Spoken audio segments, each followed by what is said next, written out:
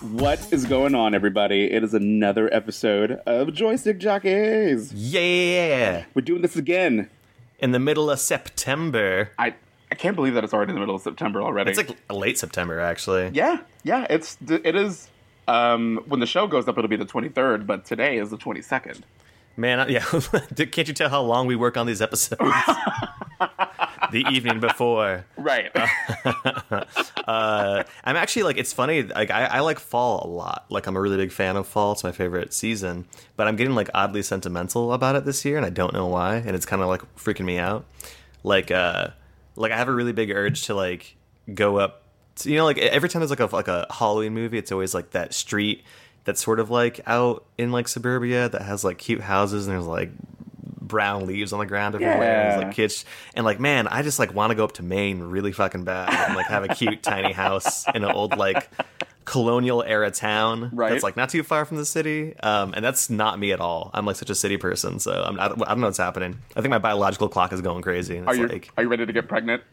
Yeah, I think that's what it is. I think I really want someone to put their baby in my butt.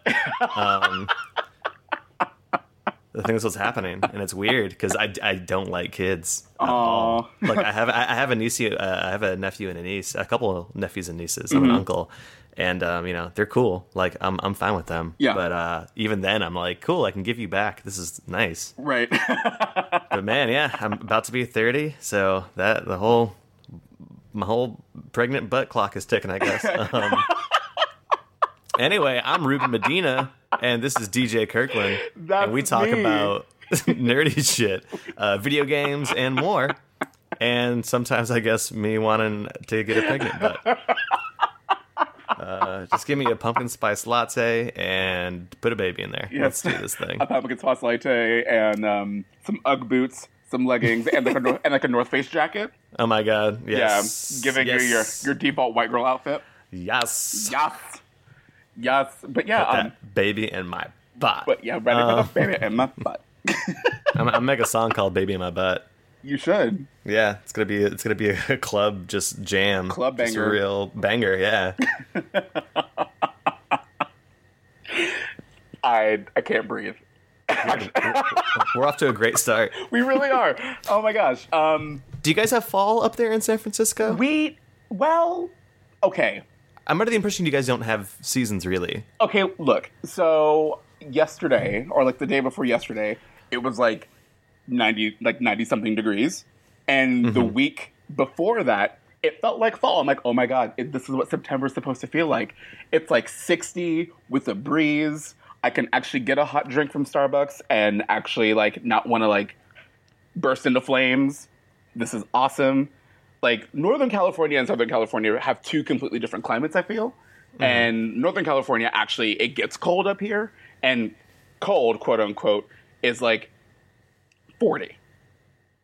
It's like 40 at the very, very lowest. That's about it. But in San Francisco, you definitely do have to, you know, bring a jacket.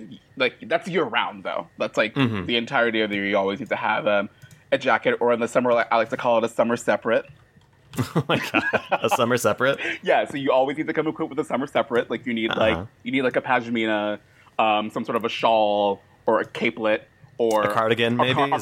Yeah, cardigans. Cardigans Okay. are definitely a thing. Yeah, so if you want like your drip coffee and your cardigan and your thick Warby Parker glasses and your man bun, that's like your San Francisco starter kit outfit. Oh man, I'm working on a man bun, so I'm partway there. Yeah, you're almost there. You're almost there. But yeah, it definitely does get chilly here. Like I actually have to break out a jacket or two, but nothing like a heavy pea coat or anything like that. So whenever I go somewhere else that actually has weather, I'm like, I'm not prepared for this. I'm not prepared for actual fall, not like pretend fall. That's just like a trendy jacket that actually has no like warmth. It's just there for fashion. That's kind of like what San Francisco is all the time. Yeah, it's my biggest issue about living in the South is I enjoy layering. as a fashion thing, and also because like when you're not like I'm in like okay shape, but when you're not in like super shape, Larian's a great way to hide your problem zones. Yeah, exactly. Like no one knows when you're wearing like a hoodie over something. Like you don't look like like you're out of shape, and you can't do that in the South. Though I gotta say it's been like. I think our highs have been in the 80s, like mid 80s. That's good. That's good for Atlanta. We've been hitting low 60s. We are literally talking about the weather. Yeah, we are literally talking about the weather on a video games podcast. This is what we've come to. I was just curious. Now everyone knows.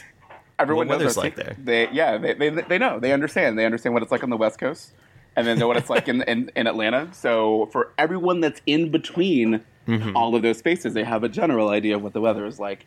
So, the more you know. Star swipes. Yeah, what's your favorite weather type? Tweet us at Joystick Jockeys. Does it make you want to get pregnant in your butt? Let us know at Joystick Jockeys. Or the joystickjockeys at gmail.com. Whichever Let your voices be heard. We'll do a poll. Yes, we will do a poll of which season do you enjoy getting pregnant in your butt in the most. Yes, exactly. And I'm talking full-term baby. That's not a euphemism. We're going to have a baby. A real live-ass baby. Wow. So video game. Yeah, what have you been playing, DJ? So I have been playing Mario Maker, as we have been since the game has been released, and it's fantastic. I finally got the sound effects pack of things. Oh, yeah. So now, when I went into my game, I was able to record a Yes Queen, and I could just like drop it in to like whatever status I want to. But I found something out that's rather unfortunate about doing the audio thing.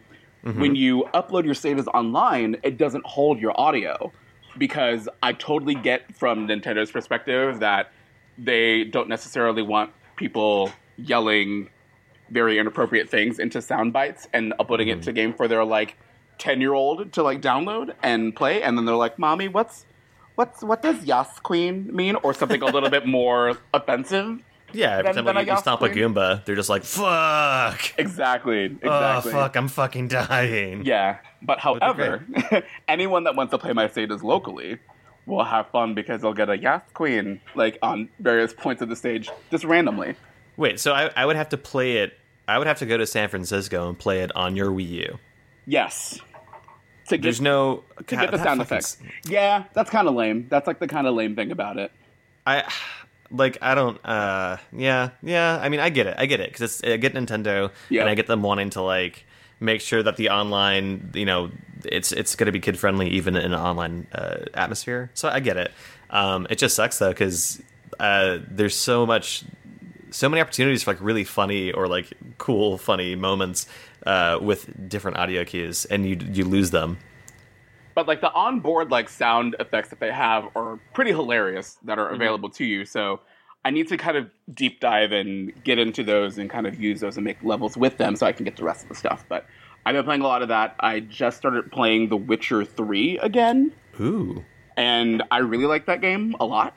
It's super fun. I have no idea what's going on about, 60% of the time because I didn't play the previous two games. So I'm not familiar too much with it, but I'm enjoying what I'm playing and what I can understand about what I'm supposed to do and the narrative and all that stuff. So yeah, it's a really fun game. I really, really like it a lot. I don't really play many open worldy games like that because, again, like I've said before in previous shows, where I kind of get like lost in all of the random little side bits that you can do in those types of games. But I'm really enjoying this one. I mean, from what I understand, it's The Witcher 3, The Adventures of Jerry, and you make delicious drinks that you drink all the time, and you also have sex as much as possible. That's my understanding of The Witcher 3 story. Okay. So I'm pretty sure, like, I don't need to know more than that to enjoy it. Yeah, I think that works. That's just Jerry running through wilderness, hunting animals, fucking everything. I love that you call him Jerry, which I'm going to call him that from now on, because that's the best name. Yeah, I mean, like, was it Geralt? Yeah, Geralt. Geralt? Oh, stupid fantasy name. Like, I mean, like, thank God there's not an apostrophe in it, I guess. Like, it's like Ger apostrophe alt, but just Jerry. He's Jerry. Just running through the countryside, having a good old time. Having a good old time in Fantasyland. But yeah. That's pretty much what I've been playing, pretty much. That's it for me. But what about you, my friend? What have you been playing? I've been playing some Mario Maker. Yes. It's so I really, really enjoy consuming content on it. It's making so what I have to say about the content creation is that it's probably the best. Like I made one level so far that was just a super simple. I was like, I want to make a level that you can just get through by like running as fast as possible and jumping well. Yeah. And mainly just like jumping well to bounce off of things to like maintain momentum. Mm-hmm. I didn't make it too complicated because the game starts you out with very few tools to use. Right. And I actually had fun making it. Like, I didn't do that and go like, well, this is the only level I'm going to ever make in this game. I actually was like, oh, once I get more tools, I actually kind of want to go back and make more. And I think that is mind-blowing, that Nintendo actually made a creation tool in a game that is really fun and works really well and is hyper-intuitive.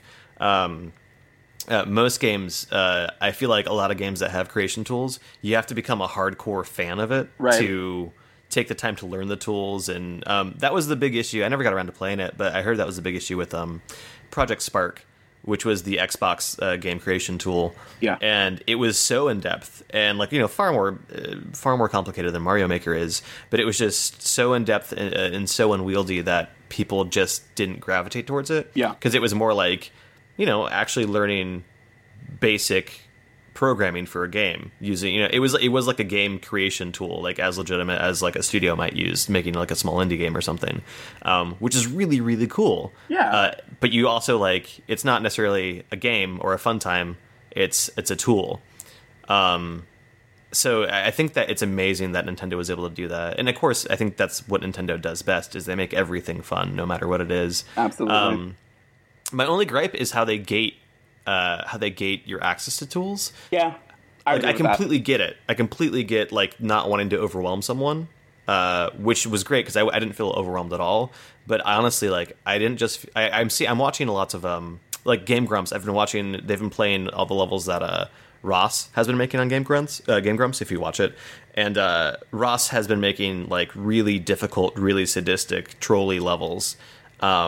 And I've played some of them, and they're really fun if you like really difficult Mario levels. But so I've been able to see lots of really cool stuff. And so when I went to go make a level, I was like, oh, yeah. And then I was like, oh, I can't do any of that shit. Yeah. And I won't be able to for I don't know how many hours you have to put into the maker mode to start unlocking stuff. Supposedly it's not very long, just a few hours. Long. Yeah, just a couple of hours. Because once you use all the tools that have been given to you in the set, and you made a level or something, the more time that you spend with it, it unlocks that content for you faster. So just make sure that you use a little bit of everything from each set that you get to kind of trigger the next sets to unlock. And I've heard that you can even, if you just open a template and you just select one of everything and then copy paste it a bunch, it'll unlock things really quickly, is what I've heard. Yeah. I'm going to start going through and doing that too, because I want to get to the rest of the content, because I've been watching a lot of different videos too. Kotaku has been doing bits about the people that make the most sadistic levels of Mario Maker are at it again with another stage, and they'll make something else. And it's crazy what some of these people have been doing with the game. And what's great is that it's really inspiring and giving me ideas on how to make my own levels. So it's this constant flow of content to where you're kind of brainstorming new ideas and all kinds of fun stuff. So I really, really like that a lot about Mario Maker. And it's been a really good time just to sit back and watch people play levels is hilarious to me. I love that. Yeah, I was watching. There was some article up that was the hardest Mario Maker level there is. I think the only person who's beat it is the creator so far. And it was insane. It was really cool to watch. It was really, really the design in it is brilliant. But it's it's made to not be beaten, or to it's that same sort of crowd that that speedruns Spelunky and tries to beat Spelunky in a couple seconds. Yeah. Or I think the record for Spelunky is maybe under 6 minutes, which is crazy for that game. It's crazy.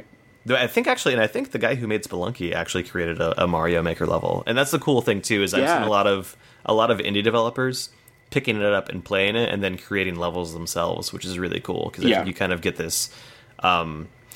Sound shapes for PlayStation had a similar thing where you had normal levels, but then there would be like a level pack where like Beck created the soundtrack for this level. So this entire like these like 4 or 5 songs, which equates to 4 or 5 levels of sound shapes. And sound shapes is just a really basic, like very like savvy graphical design style platformer on PS4. And it was cool because, like, I think you can buy add-on packs of, like, albums, basically. Yeah. But in the base games, there's, like, a Deadmau5 album, and there's a Beck album, and they're really cool. And it's neat to see, like, people that you might know or that you might dig create things within that environment. Yeah, absolutely. I think that's really cool, too. Like, I saw that there are some other game devs that have been making stages. I watched one that dealt a lot with going through a bunch of different doors and taking particular items like the Koopa Troopa shells and going to previous parts of the stage to get access to the next part of the stage. It's super in depth what I'm seeing from people. So I just can't wait to see what more content's going to look like another month from now, 2 months from now, 3 months from now. See what all kinds of crazy stuff that people are going to make. Yeah, I played a Nick Robinson level the other day that was the definition of insanity, I think. And it's funny because I don't know exactly, like, because I haven't opened the tools to make a level in this way, but you basically end up running through the exact same very short, like, level area over and over and over again. But there was small changes happening that I noticed, and I think that's how he built it. He was actually, like, copying that level over and over and over again, but making small changes that you'd have to kind of pick up on to see how to beat it. Yeah. Which is cool. It's almost like PT, like so we're at the same hallway over and over. I'm surprised I haven't seen anyone try to make like a PT-esque like send up in Mario Maker. That's like in a haunted mansion or like a Boo house sort of thing. It's coming, I'm sure. Yeah, it's only a matter of time before we see something like that. I firmly will believe that we'll see a level like that very, very soon. So lots of Mario Maker and like a whole lot of Destiny, the Taken King expansion. Yeah, so I heard that they've like fixed a lot of the issues that were in the original game. Yeah, it's so I don't want to get too deep into mechanics with it because mechanics are sort of boring to listen to. But basically, the way leveling worked in the old game is you'd level. Experience is how you leveled up to level 20. And experience you got from everything you did. From killing stuff, to beating bosses, to doing patrols and missions and objectives. That was all experience. Once you hit 20, you can equip armor and weapons that are locked at level 20. And the armor would have light levels. And so you would want to have armor with a higher light level, and your light level determined your level over 20. So you basically found yourself grinding a lot for specific pieces of armor or armors with particularly like high light level rolls. So for the Taken King, the new level cap is 40 and it's experience the entire way. So at no point are you doing anything in the game that's a waste of time. Oh, that's good. That's good. Which is really nice because it doesn't feel like you wasted a couple hours and you didn't really get, that piece of armor, so it was wasted. Yeah. There's still light level above 40. There's a very similar, it's very similar, but now your light level is, it is a average of the light level of all of your armor and all of your weapons. So it does work kind of functionally in a similar way, but the way the game rewards you, things with greater light attached to them, is far less punitive. There's also a shitload of content. There's probably as much content in this expansion as there was in like the original vanilla game. Like there's more locations in the original game, but the new location, the Dreadnought, is really big, and it's really cool. And the way that quests are done now, it puts them in more of a narrative context. So before you would just sort of do stuff, and you'd have bounties, and then you would do missions, but now you have bounties, and then everything that's not a bounty is quest oriented, and it's usually part of a story. So part of learning about yourself even as a guardian. I'm a Titan, so each guardian has like the head of your class. So Zavala is like the head of my class, and like Cade 6 and Akora are the head of the hunters and the warlocks respectively. So they'll give you quests that are about like mastering each one of your subclasses, and there's kind of like little lore and story they stick into it, and it's not done in like cutscenes, but it's part of like the quest information that you're Yes. given. As opposed to being buried before. There's a thing in Destiny called Grimoire cards, which is basically the encyclopedia of Destiny. And you can't read them in the game. You can read them online. And it's really, the lore is actually really interesting. Like, it's not like amazing, but it's really fun sci-fi stuff. So now, like, it's not still fully brought to the front, but it's like moved up a little bit. Sure. And they can't, retroactively go back and change necessarily how the narrative works in the year one stuff.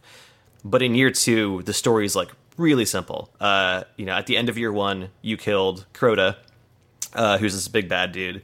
And so the entire Taken King storyline is his dad, Oryx, you killed his son, so he's after you now. And he's after you, and he's after the entire galaxy. And it's just very straightforward. Nathan Fillion voices Cade Six, and he's sort of your main contact through most of the Taken King storyline. And Nathan Fillion is so charming, and I don't know if the writing got better, or it's just that Nathan Fillion is so fun and easy to listen to, that the game suddenly has all this personality and soul to it that before it didn't have at all. Yeah, that's good to know, because when I played the original version of the game, I did feel like it was like very dry. It was like, this is outer space. This is stuff that's happening. You gotta go kill stuff. Space. And there wasn't like a lot of character to it. So that's cool to know that it feels like a little bit more fun. Yeah, and there's a lot of flack that Peter Dinklage got for voicing your ghost, which is sort of your guide, little robot dude with you. And for sure, like, Peter Dinklage, they replaced him with Nolan North, and what's crazy is that they retroactively replaced him. So really, all of the year one content, like Peter Dinklage's voice is not in the game at all anymore. Period. It's not like your ghost like updated and got a new voice for year two. Like, it's always, as far as the game is concerned, Nolan North has always been the voice of your ghost. Oh wow. He for sure does a better job than Peter Dinklage does. And that could have been Peter Dinklage. It could have been direction. Partially, I think it's like, it's a good example of how even someone who's a great actor isn't necessarily a great voice actor. Right. And how they're different professions and should be treated as such. And like voice actors should be, and I'm saying this to someone who's like working to get into that industry, but like should be like respected and compensated as such. No, I agree. That sort of stuff. I completely agree. But Nolan North gives it a lot of personality. There's certain times where his voice, it's weird. Like he doesn't sound, it sounds like he's not doing quite the same voice. Like it's a little bit uneven. But in general, he does a really great job. So if you were interested by Destiny, or you played a little bit of it and you dropped it, like the Taken King is a pretty, I don't know, if you've never played it and you've been interested, I think it's a really, really good place to hop in, because you have so much content now. I mean, there's so much stuff to do. I like it. I play it. I play it a whole lot. I play it as much as a normal person plays an MMO. So nice. Well, good. Well, I'm glad that the Taken King is being received really well, because that was my biggest concern. It's like, oh well, here comes this DLC pack, and I know a lot of people like dropped vanilla after a while because they were like, there's no more content or whatever it was. So I'm glad to know that Taken King has kind of breathed a lot more life into the game again. So that's good. That's good to know that. It's funny because it rides this weird line, because it is an MMO, but people don't want to call it that or consider it that. Like, there's a lot of people are mad that if you don't buy the Taken King, you kind of get left behind in the game. Like, if you only have year one content, it's like, oh, there's all this content that I can't play, and people are pissed off about that. And I'm like, that's how every MMO works, though. Like, if a WoW expansion comes out and you don't buy that expansion, you can't, be a panda, like the Mr. Pandaria expansion is, So it's interesting that there's a weird double standard to it almost in some ways. That's really interesting. But yeah, if you ever want to play with somebody, I'll play with people. I love that game. You might I might pick it up and play with it, because I have the first game. It is a game that, like, I will 100% say you have to play with friends. There is a lot of content in the new Taken King stuff that you can do solo that's really fun still by playing it. Like, I've played so much of the new content solo, actually, and really enjoyed it. But you really got to have a group of friends to play with. Because all the high-level stuff, which is the really cool, interesting parts of the game, all the raids, you have to have, 6 people. You can do it with less, but not really. You really need 6 people to beat it. That's good. Makes sense. Awesome. Well, yeah, I'll consider it. I'll consider it. maybe I might play Destiny. Who knows? But I guess kind of digging into a little bit of news of things that's happening. So Mega Man Legends is finally coming to PSN. Finally. Yeah.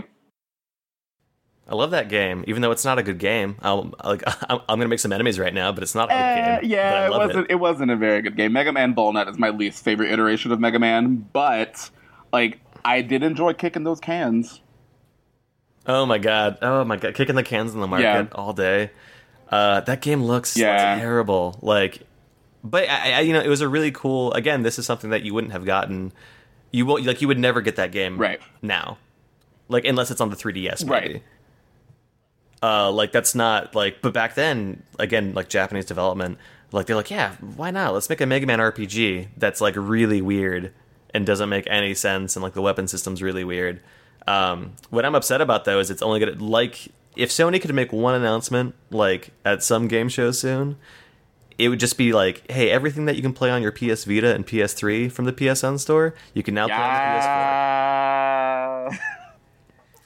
Because this shit's only on PS3 and Vita. You can't get it on PS4. And that drives me nuts. Same. Yeah, that's unfortunate. And what I thought was weird was that they released the Misadventures of Tronbon on PSN before releasing Mega Man Legends. Yeah, like super sneaky. They didn't say anything. It was just like, it's in the store. Which is like a lesser... I mean, I think there's more of a cult following for that game, but it's sort of lesser known in a lot of ways. Yeah, I just thought that it was weird that the kind of spin-off of a spin-off Mega Man game was released on PSN first before the actual spin-off game to where that character originated from was released on PSN. But whatever. Capcom does whatever they want. It's fine. It's fine. Sure. You gonna be okay, DJ? No, are you all right? No, everything's fine. That's great. I mean, I could just go on and on about Capcom, but I digress. So it also looks like I'm actually happy that this is happening. That Star Fox Zero is delayed until 2016. Yeah. So I don't personally, I didn't understand what people were saying when they were like Star Fox Zero looks like shit, and I'm like, no, it doesn't. I actually played it. Like I looked at it with my eyes, and I played it. The game does not look bad. I think what it is, at least for me, is that when I played it, I didn't feel like there was enough that was new about the game, like because it was just playing through like Star Fox 64 levels again, but in higher definition. So I'm like, well, they made this big deal E3 last year about how Miyamoto was working on a new Star Fox game.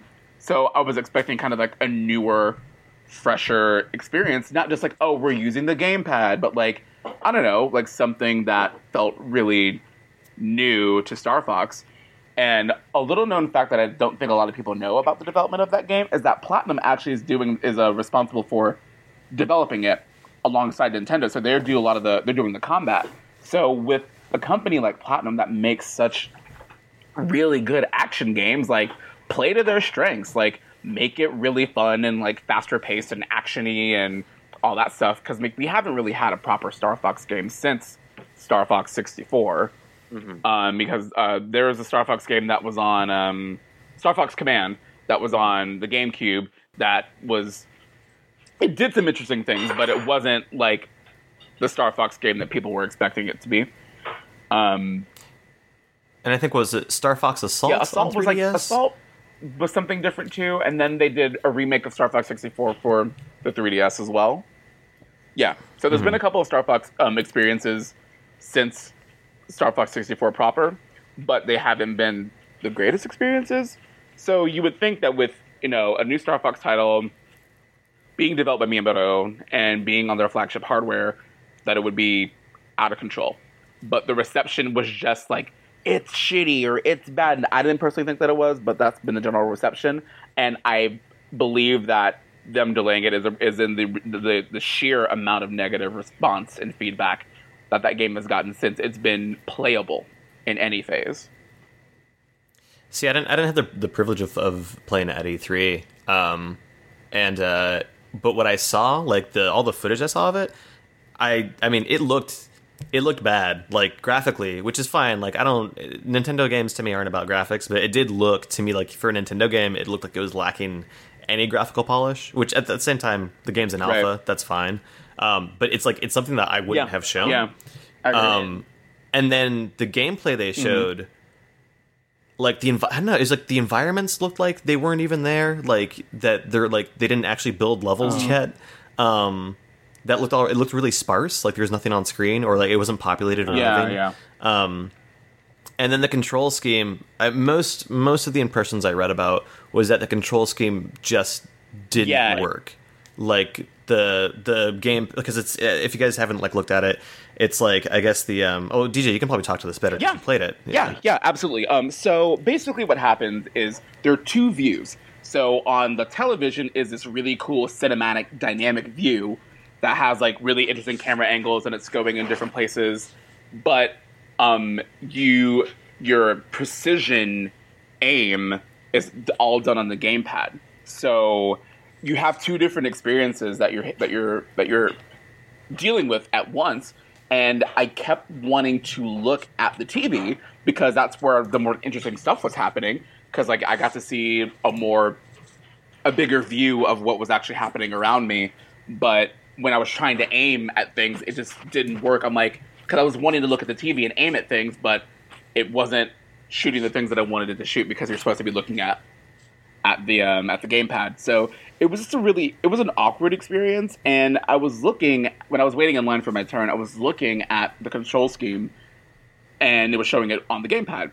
And there was nothing control scheme wise about that game that couldn't have been done on a Pro Controller. Mm-hmm.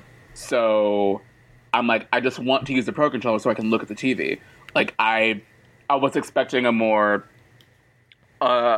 traditional Star Fox experience when I was watching it. When I was seeing it being played, I was like, oh well, I want these cool dynamic views. I want to be kind of led on a kind of a linear experience with navigating through the stages like in previous Star Fox games. But they were trying to do all these cinematic cuts and things like that were really weird, and then you were supposed to pay attention to the gamepad. It was just this weird unbalanced system of when you had to look at the gamepad and when you needed to look at the TV. And there wasn't clear prompts to when to look at either one either.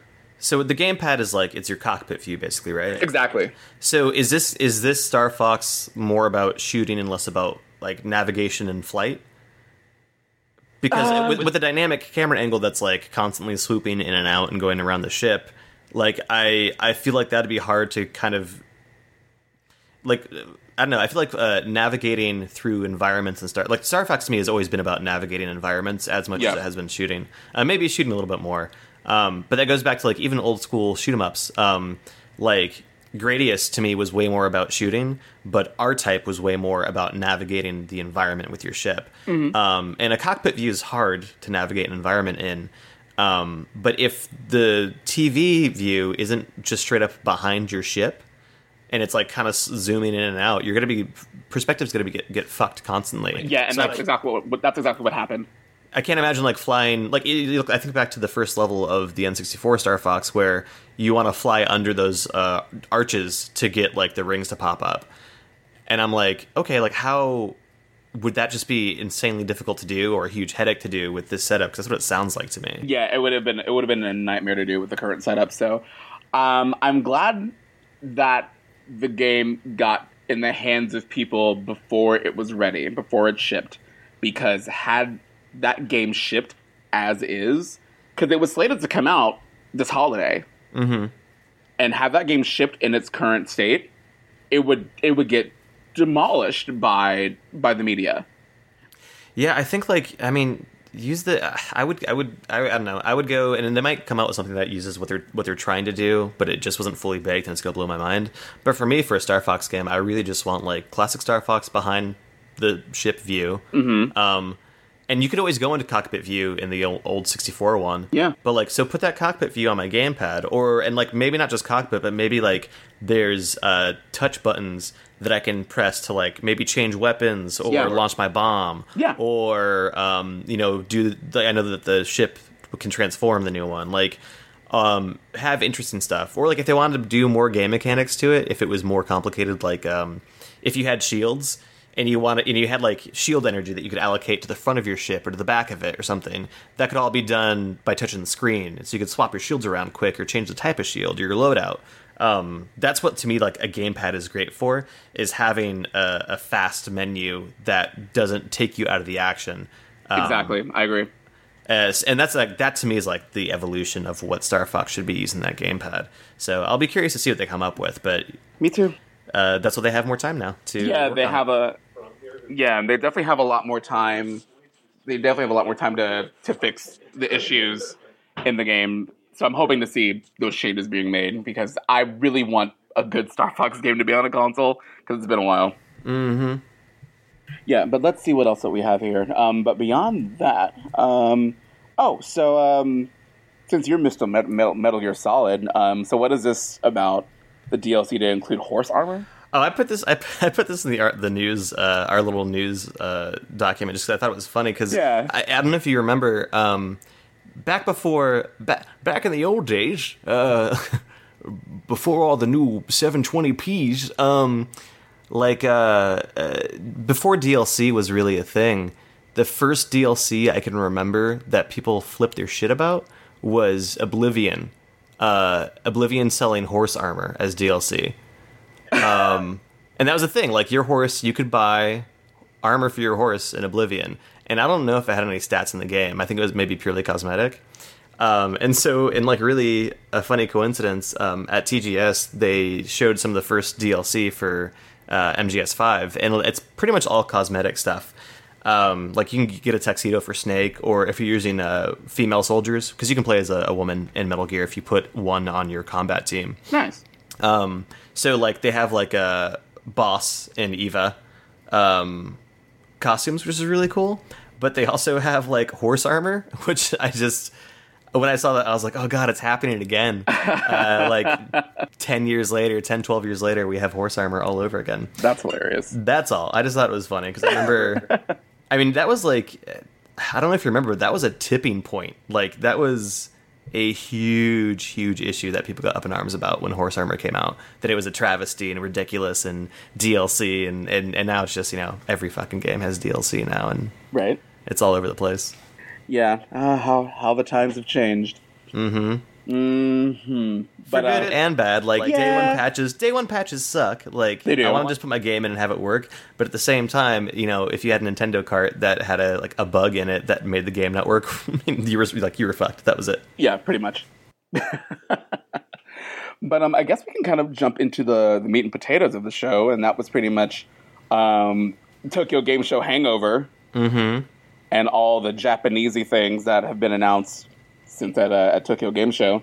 I know that both you and I have been following it quite a lot since it happened last week. But one of the things I kind of was a little bit butthurt about was yo, protect that butt. You got a baby in that butt. I know I have a baby on butt. Baby on butt. Baby on butt. I'm gonna put that in the back of my car in the window.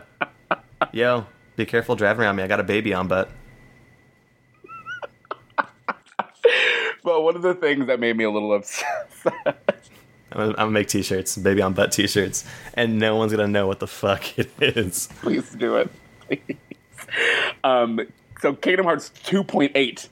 Yeah, we're almost at 3, guys. We're almost there. Announced. I was so mad because I'm like, really, another thing to wait to like is this stuff is what is keeping Kingdom Hearts 3 from like being anywhere close to remotely finished? I know that that's not the case. I know that they have multiple teams of people that work on specifically like HD ports of previous titles to newer gen consoles. Like, there are specific teams that are dedicated to doing those things. Yeah, but you would think they could take some of that manpower, right, and put it on Kingdom Hearts 3.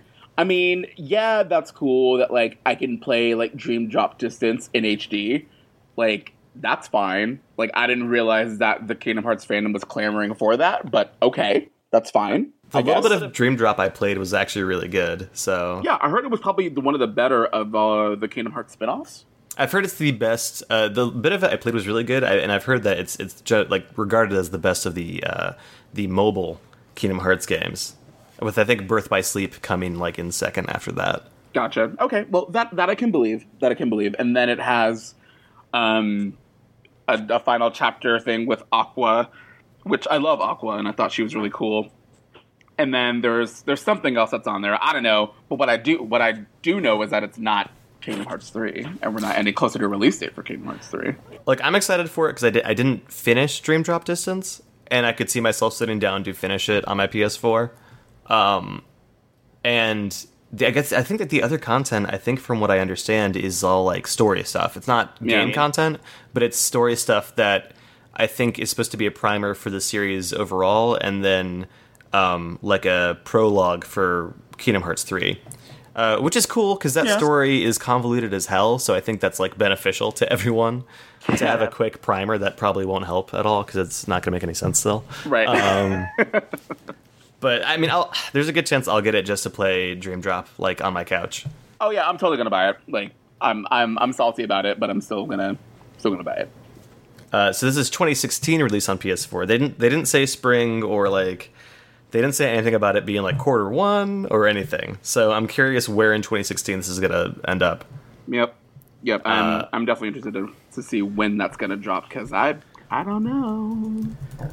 Speaking of Final Fantasy stuff, so was it World of Final Fantasy? Is that the new? Yeah, that one, the cute one. I am more excited about that now because of the Tokyo Game Show trailer than like maybe any of the other games. Yep. Because it looks really adorable. It looks so good. Like everyone's like kind of chibi style, but sometimes they're not. And supposedly that's part of gameplay. Like you can choose what size you want to be, and then you can stack things on top of each other, and that like changes your battle properties from what I've read. Oh man!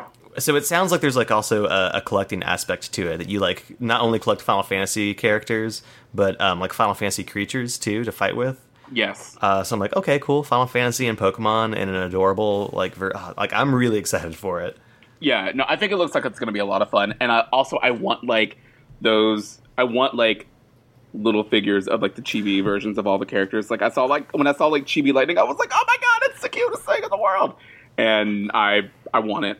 I want a toy of that. What if Square Enix makes not amiibos, but the same thing for all those characters? Oh my god, rip. Because you already have, like, every amiibo, right? That's out?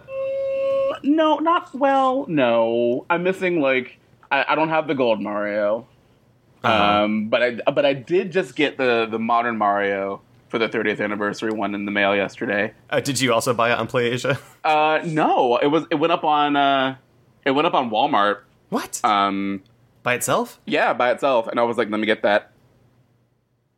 How much was it? 20? Oh, okay, I spent like 25 for PlayAsia, so whatever. Yeah, it was like 20, yeah. I never buy amiibos. It's okay. I can buy this one for too much money. You can buy the one for too much money. It's fine. I don't have a problem. It's not going to be a problem. I'm going to be okay. Are you sure? No. No? You're going to like find me, like, they're going to find me just like buried under a bunch of Nintendo plastic, suffocated. That's going to be me. It's like 2 Chainz, like bury me under the amiibo store. 2 Chainz.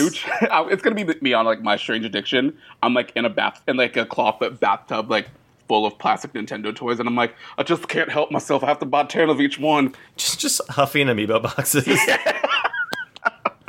Exactly. It's gonna be terrible. Whatever it is, it's just gonna be a hot mess. But yeah. So more stuff about Tokyo Game Show. Obviously, they showed what I've been waiting for a very long time. It's more news on Persona 5. Oh snap! Oh man. Yes.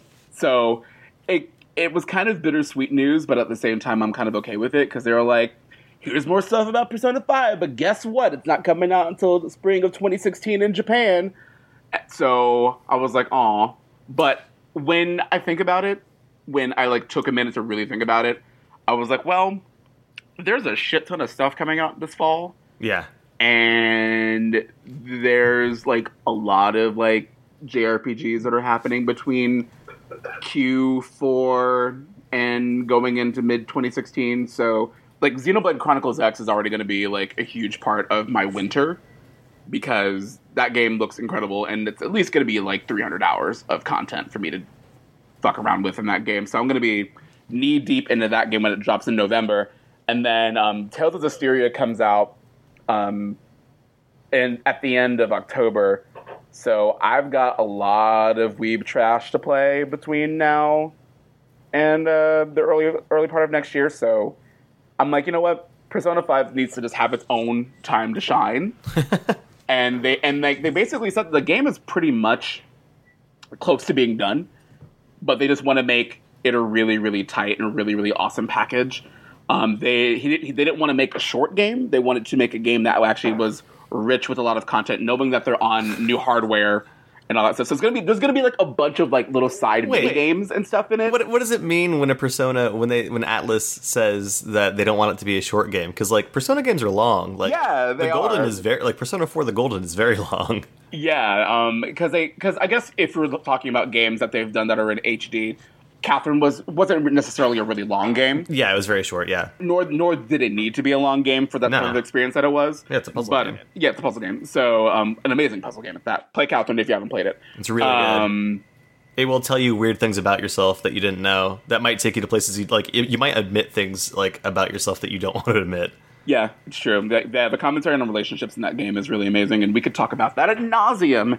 But, basically, like, they want to just add more content in it. So essentially what I'm thinking is, as opposed to them making, like, Persona 5 Golden or Persona 5 Fez, they want to have, like, all the same stuff that they would include in one of those games within the main package of Persona 5. So I'm okay with that. Yeah, why not just have it all in one title? There's no reason for a follow-up. Right. Yeah, with that, there's no reason for a follow-up. But it looks absolutely incredible. All of the characters look great. The 2D animation cutscenes are top notch. Like, they have an even bigger budget because that animation looked incredible. Mm-hmm. But yeah, like, I am so excited about that game. It looks amazing. It's going to be amazing. I'm a Persona fiend, so I'm ready. I need to actually sit down and finish Golden because I'm not that far into it. Because like I like I think we've talked about this before. Like, I like everything about Persona, but the gameplay I have a hard time with, and I think it's because it's so like old school turn-based RPG, and on top of that, it's because it's all dungeon-based. Mm-hmm. Like, I think if they even just made it not a dungeon crawl, I would be able to like get into it more on a gameplay in a gameplay way. But I mean, and I have no expectations of this not being dungeon based. I'm sure it's going to be. Though from the gameplay, like, it looks, there's interesting things. Like, it looks like there's some sneaking stuff they added in, or like one-time event things that look interesting. Yeah. Also, it looks like so like what, Persona 3? Was Persona 3 the one where they shot themselves in the head to summon? Yeah. And what was it in 4 that they did to summon? And so it was just the cards that they would like crush in their hands of their Arcana, but like the kind of the thing in the game, like in Persona 3, it was the evokers, which were the guns, and then the other thing in tandem with Persona 3, it was the glasses. Like, they all had the glasses when they go into the TV world. In order to see, that's like the thing.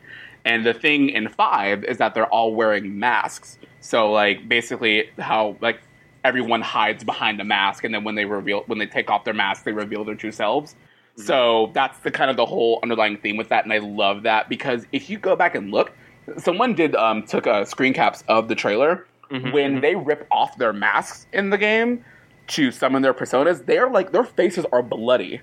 Yeah, it's like ripping off the layer of skin the mask is connected to, which is cool. Like, I love that Persona does kind of weird shit like that. Like, the evokers were really weird. Yeah. In that way.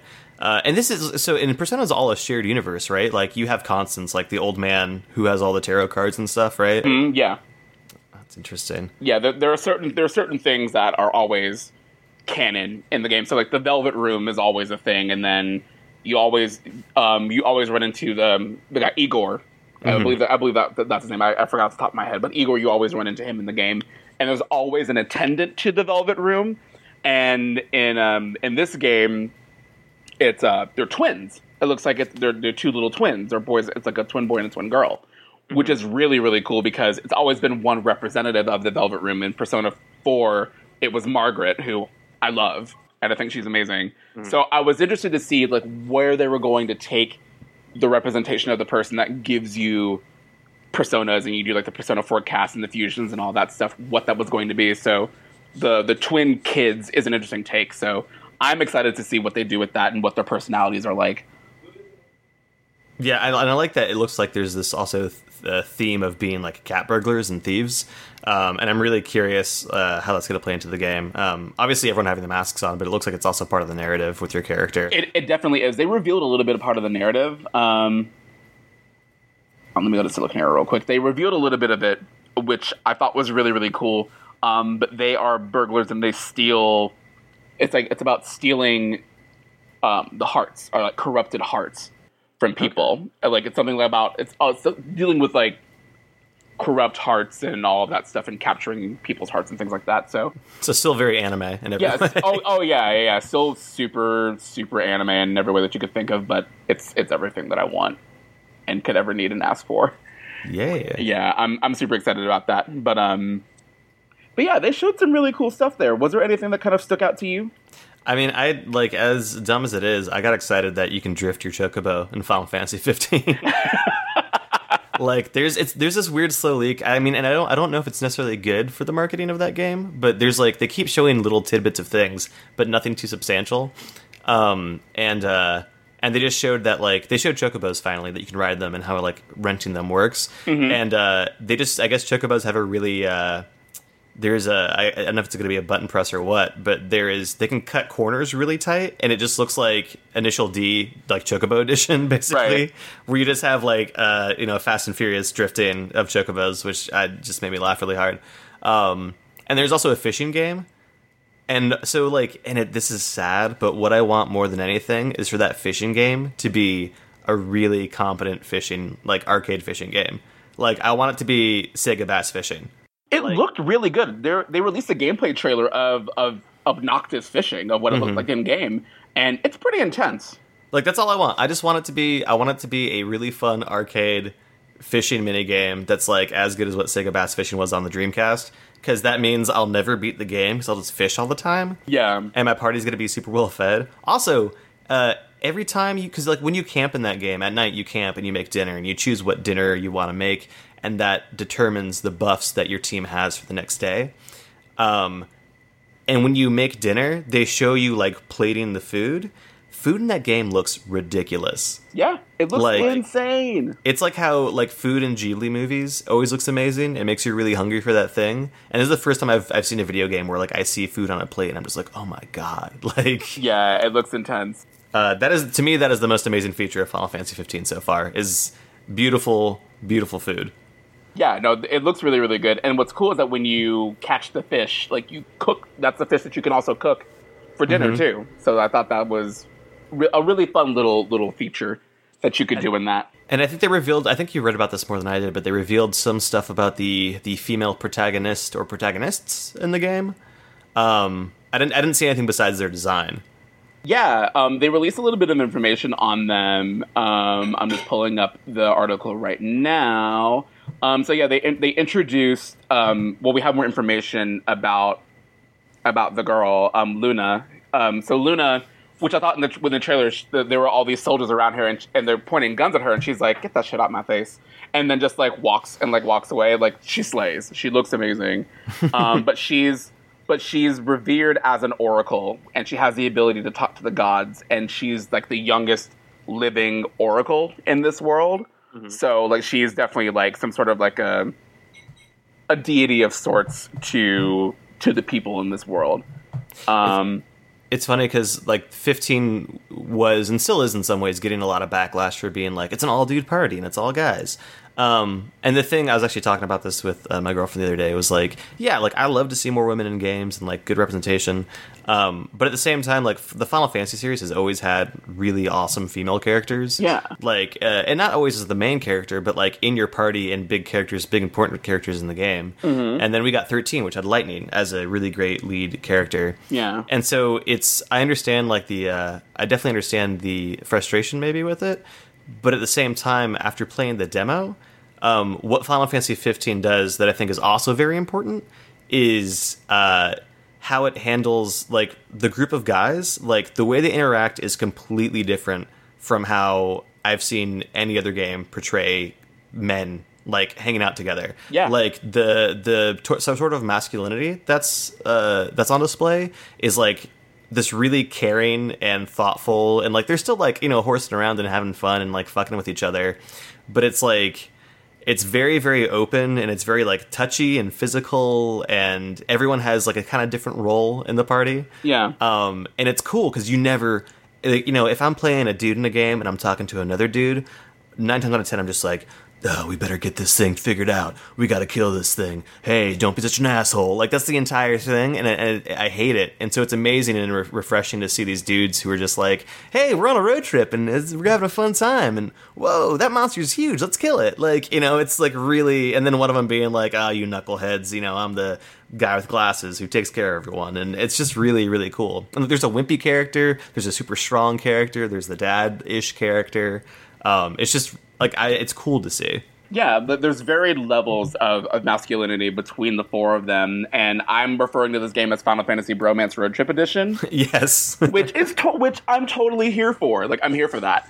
And I was talking to one of my friends about this, because he sent me the picture of the girl for this article, and I was like, she slays, but, like, we had so much Final Fantasy lady time, like, for 3 games over the course of, 4 or 5 years with the 13 saga, that, like, I'm cool. Like, and I mean X2, which is like to like have all female lead roles, and it also be a game where your job, like changing jobs and abilities, is all dress up. Basically, it's all costume changes. It's the best thing ever. Yeah, it's amazing. And that's crazy. Yeah. So yeah, I'm not gonna give them too hard of a time. Yeah, neither am I. When they've done a pretty good job in the past with that stuff. Yeah, absolutely. So, I mean, there's still so little that we know to this game, and it's really far along in production. It looks great. The combat was great. I really enjoyed what I played in Episode Dusque. Like, it's really, really fun. So I'm looking forward to seeing the story open up and unfold in front of all of us when the retail version of the game comes out, whenever it comes out next year. I'm excited for it. It's going to be fun, I think. And, yeah. It looks really good. It looks really, really, really good to me, and I'm here for all of that. You know, DJ, this is going back to something that we were talking about before. Yeah. So out of order, sort of, but just something I want to bring up because I'm curious if any of our listeners are having the same issues. So back to Mario Maker, just briefly. Mm-hmm. So something I'm noticing while playing is I feel like there's some input lag going on, and I know that like my TV is... I think my TV like usually is like around 30-ish seconds input lag, which isn't amazing, but it's not bad. And I don't have that issue in most other games. And like even so, from what I understand, from a technological level, Mario Maker is the new Super Mario Brothers engine that's running it, and then all of the stuff, all the different templates of different eras of Mario are just skins on that template. And I never had like pixel perfect jump stuff, which is really important in Mario. I never had issues with that in New Super Mario Brothers that I remember, at least. But I'm finding myself like frequently enough getting frustrated, like finding that I'm not like getting those last second jumps, those pixel perfect jumps on the end of a ledge, them not registering and me just falling, or like the springboards, because the springboard it's a very precise like timed button hit to get the higher jump. Yes, on springboards, and I'm constantly missing those. And I was watching Game Grumps play it, and Aaron, one of the Game Grumps, who's really good at games, I was noticing him having lots of those moments too when he was playing, and I'm curious if there's a lag input issue with this game that is, I don't know, is more pronounced than, because no reviewer mentioned it at all, which I thought was odd. And I don't know, it's something that I'm noticing, and I don't know if anyone else is noticing this though. So when I was at PAX and I was playing the build of the game it was basically the E3 build of the game. I was asking the guy specifically about the physics of each game. I was like, so how does it handle the physics between each Mario game, because they're all vastly different from one another? And he was telling me that like when you switch skins, is that it switches to the physics of each of those respective games, because they all kind of play a little bit differently. So it's possible that it might not necessarily be 100% perfect to its original form of the game, but the physics in and of themselves are accurate to each of their respective titles. Okay, because I'm noticing it across all the different templates I played, but it does seem more pronounced to me in original Super Mario Brothers. Yeah. Which I thought was interesting. Also, I noticed too, there's not a Super Mario 2 template, is there? Right, because technically Mario 2 is not a real Mario game. Yeah, well, I'm just surprised. I would have thought they would have maybe put it in there because I would have loved that. There's throwbacks to it though. When you beat a level as Princess Peach, the music when you beat a level as her is Mario 2 music. Yeah. It's the old like when you finish a boss level and like the eagle opens its mouth and like eats you up music. Yeah, so if you're listening, if you're also noticing that issue, like let us know because I feel like I'm going crazy because I don't think one reviewer that I read mentioned it. And that's, for a Mario game, to me, that's sort of a big deal. And the game still plays great. It's just that thing where it's like, I feel like I'm having to sort of, when there's minor lag like that, you sort of start to learn how to auto-compensate for it. And you time your jumps a little bit differently, but you can tell it's not natural necessarily. Yeah, absolutely. No, I completely agree with you on that. So, yeah, if you're listening and you've experienced that, please let us know. Because either we're both just really bad at Mario games, and we have like a warped perception that we think that we're badasses at it, or... I mean, I'm really good at Mario games, I'm not gonna lie. Like, really, 2D Mario games? Very good. I believe that. I'll believe that. pretty boss. I'm pretty amazing at them. But I could just be going insane. That's also possible. So... Yeah, so let me see what else we got. So, some other things that I saw from Tokyo Game Show that was really exciting, was Ace Attorney 6 actually got announced before Tokyo Game Show started, but they revealed more stuff during Tokyo Game Show. So I'm a really big fan of the Phoenix Wright Ace Attorney series. I like all those games a lot. The localizations of them have been super, super fun, hilarious. It's Capcom's A-Team doing phenomenal work. When they came over to the 3DS, they moved to 3D models, and they look absolutely incredible. They're just as bright and vibrant as the 2D sprites were in the previous, in the DS Phoenix Wright games, because originally those games were on Game Boy Advance in Japan, but were all remade for the 3DS and then brought in the US on the 3DS, on the DS rather.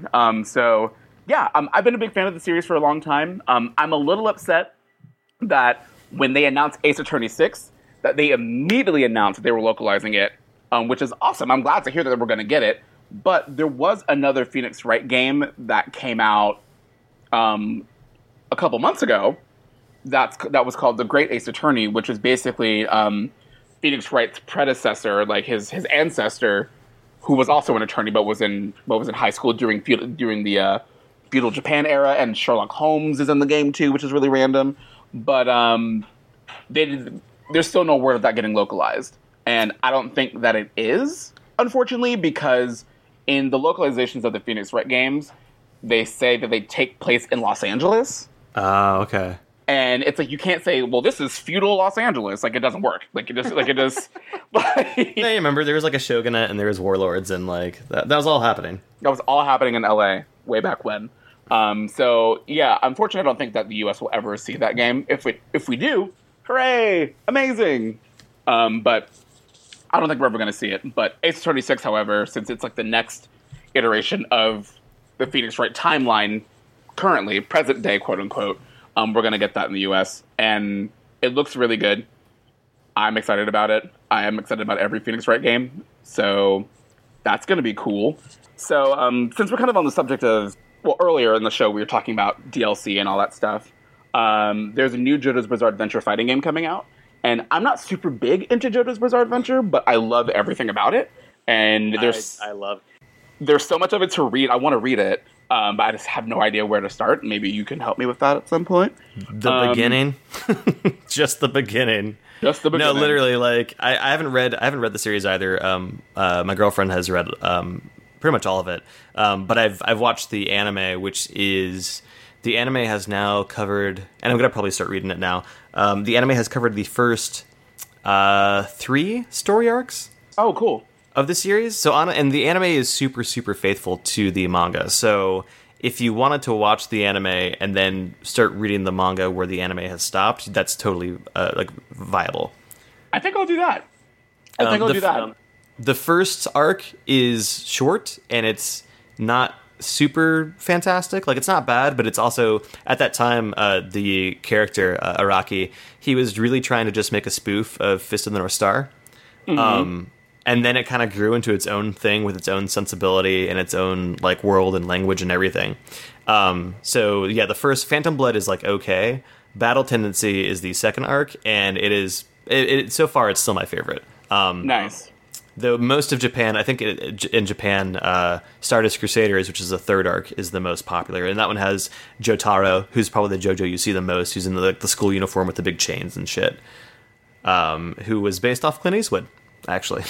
I didn't know that. Yeah, he was based on Clint Eastwood. Mm-hmm. Very cool. That's awesome. But what I was kind of getting at with this was we were talking about DLC earlier, and during Tokyo Game Show, Bandai Namco announced that JoJo's Bizarre Adventure: Eyes of Heaven won't have any paid DLC. So like all of it's intended to be like on disc as it is, and it features characters and stories from part 1 through part 5, 6, 7, 8. Through part 8. Ooh, so it has JoJo Lion, which is the new stuff, which is like currently going. Yeah, that's awesome, and it's coming out on PS4 and PS3. So I will definitely be picking that up, and we'll have to stream that. Yeah, I heard. I've heard about. I played a little bit of the last JoJo fighting game, and there was a weird amount of things that seemed. I don't know if they were behind a paywall or like they were kind of locked away in a weird way. JoJo fighting games are great if you like JoJo. From my experience, if you aren't like a huge JoJo fan, though, they have no balancing like whatsoever. Not at all. Like, so it's just like they're fun fighting games, but they're not great fighting games because they just don't balance any of like the characters are more true to what they do in the show than anything else, and so just some characters are just wildly overbalanced or overpowered. But it is fun and it's ridiculous, so I always suggest it. Yeah, it's just super fun to look at and watch because like all the crazy poses and everything, and it's so faithful to the manga. Like it looks like the manga. It's incredible. I love that. But one other thing, because it looks like we're a little bit over an hour. One of the things that I really was excited about that they announced was that the Vita game Gravity Rush is getting a port to the PS4. Yeah, one of the only reasons to have a Vita, like still. It was a launch game for Vita, wasn't it? Or very near launch. It was a launch title. Yeah. And there's few games that have been better than it, surprisingly. Yeah, it was a really, really fun game. And it's getting a sequel on the PS4. So, and I think they said they're going to release an HD version of the original game on PS4, I think before the sequel comes out, right? Yes. Cool, yeah.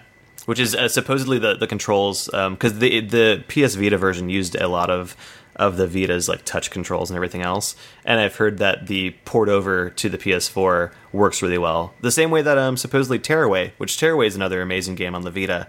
They just I think a couple weeks ago, they released it on PS4, and they did a really good job of all those Vita specific controls, porting those over to the PS4 and making them work really well. I've heard nothing but good things about it. Tearaway is the cutest. I mean, we talk about how Nintendo has like sort of a stranglehold on like cute and whimsical and like really just enchanting games. And Media Molecule, who does Little Big Planet also, Tearaway is just the most charming thing. It's really. It doesn't feel like a Nintendo game necessarily. It's charming in a very different way, but it is so charming. I definitely urge anyone to try it out. Like Redbox it at least. Nice, yeah. I definitely want to play Tearaway. I haven't. Everybody's been like, I need to play Tearaway, and I'm sure that people when they hear that they're gonna yell at me on Twitter to play Tearaway as well, and I will. I plan on it. I have full intentions of playing it. Yeah, I don't know if that many people played it because it's on the Vita, so you might not have too many people yelling at you. But you should play it though. Yeah, I definitely want to. So while it's not necessarily Tokyo Game Show related, it's kind of after the fact. Yokai Watch is looking really good in its US release, and looks like the anime for Yokai Watch is going to debut before the game does, and the game comes out, I believe, in November in the US. and I'm super excited about that. Do we know who's distributing that? Is it going to be... It's Nintendo. Oh, no, sorry. Who's going to distribute the anime? Like, is it going to be airing on, like, Cartoon Network, or is it Crunchyroll, or is it... It's going to be on Disney XD, actually. Oh, okay, Disney XD. Yeah. They actually... I think Disney XD also showed the anime for Little Battlers Experience as well. Oh, cool. So they've been making this big push because Nintendo of America submitted a license for Yokai Watch like 2 years ago, and we hadn't heard much from it until about a couple months ago. But they're doing like a big push for like Yokai Watch merchandise, the anime of the game, for it to be like a full on tie-in, kind of like how Pokemon was. So yeah, they're going all in. And again, for those of you that aren't too familiar with Yokai Watch, it's a level 5 game, and it's a level 5 RPG where you kind of like collect monsters. They're called yokai, and they're kind of based more in like Japanese mythology and things like that, which is really, really cool. And they're really doing a fantastic job of localizing it and bringing it over to the US. They actually released, I retweeted this today, they actually redubbed the Japanese intro for Yokai Watch. They just like sung it in English, and it sounds just like the Japanese version of the song, which is really, really cool. Yeah, so I'm loving the attention to detail that they're putting with this series. Yeah, because usually we get like the Dragon Ball Z American theme, which I love, but it is just like 90s butt rock instead of like the fun, whimsical Japanese version. Butt rock. We get Dragon, watch the Dragon Ball Z. We get that as opposed to like whimsical Japanese lyrics about life. Yeah. It looks amazing. I'm really excited about it. It comes out this fall as well, so that's going to be like my portable experience that I'm going to be playing all this winter. So I'm looking forward to that as well. But they announced, and the reason why I kind of brought Yokai Watch up is because apparently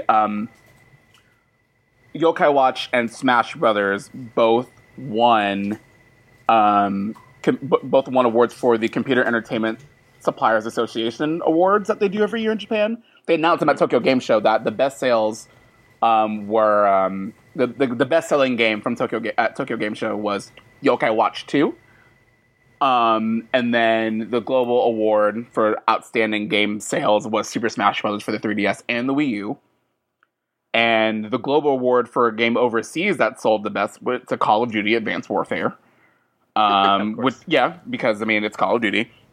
But what I found interesting about this was that there are a mixture of Japanese games and American games in here too.